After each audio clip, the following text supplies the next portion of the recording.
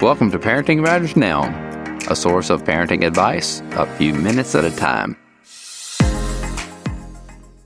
Hello, this is Dr. Roger Smith with Parenting Matters Now.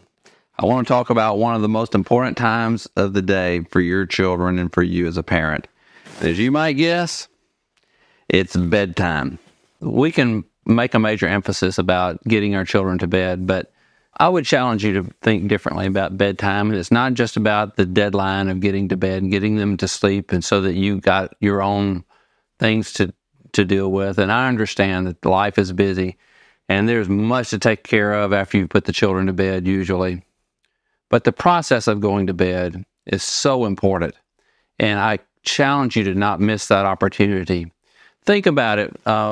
Whenever children go to bed, that's a time whenever their mind, their heart, and their emotion opens up.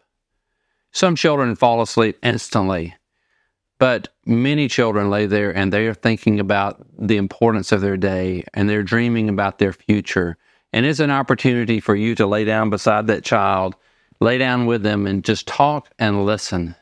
And even silly questions like, wouldn't it be cool if, and let them fill in the blank. And let them talk about things that they would dream about.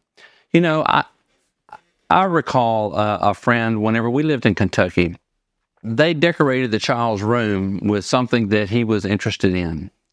There were spaceships and there were stars and planets and moons and things all over the room and the ceiling. Do you know what that child is doing today, some 35 years later? He's an aerospace engineer working at NASA. Did that bedtime influence him in some way? Well, I can't say for sure, but I know this. It didn't stop him. It probably fueled his own appetites, but it underscores the importance of the time when you're putting children to bed, that you have a routine of fostering character ideas, or have a bedtime story, have a routine of going to bed, whether it's prayers or quotes or different things that you do with them. One thing that we did is we were involved with scripture memory, and every night before we went to bed, we would review our scriptures for the day and and made it like a game, and it was a fun time. But also we would tell stories, or I would listen to them tell stories, and it just was a time of building that relationship, and it's a precious time.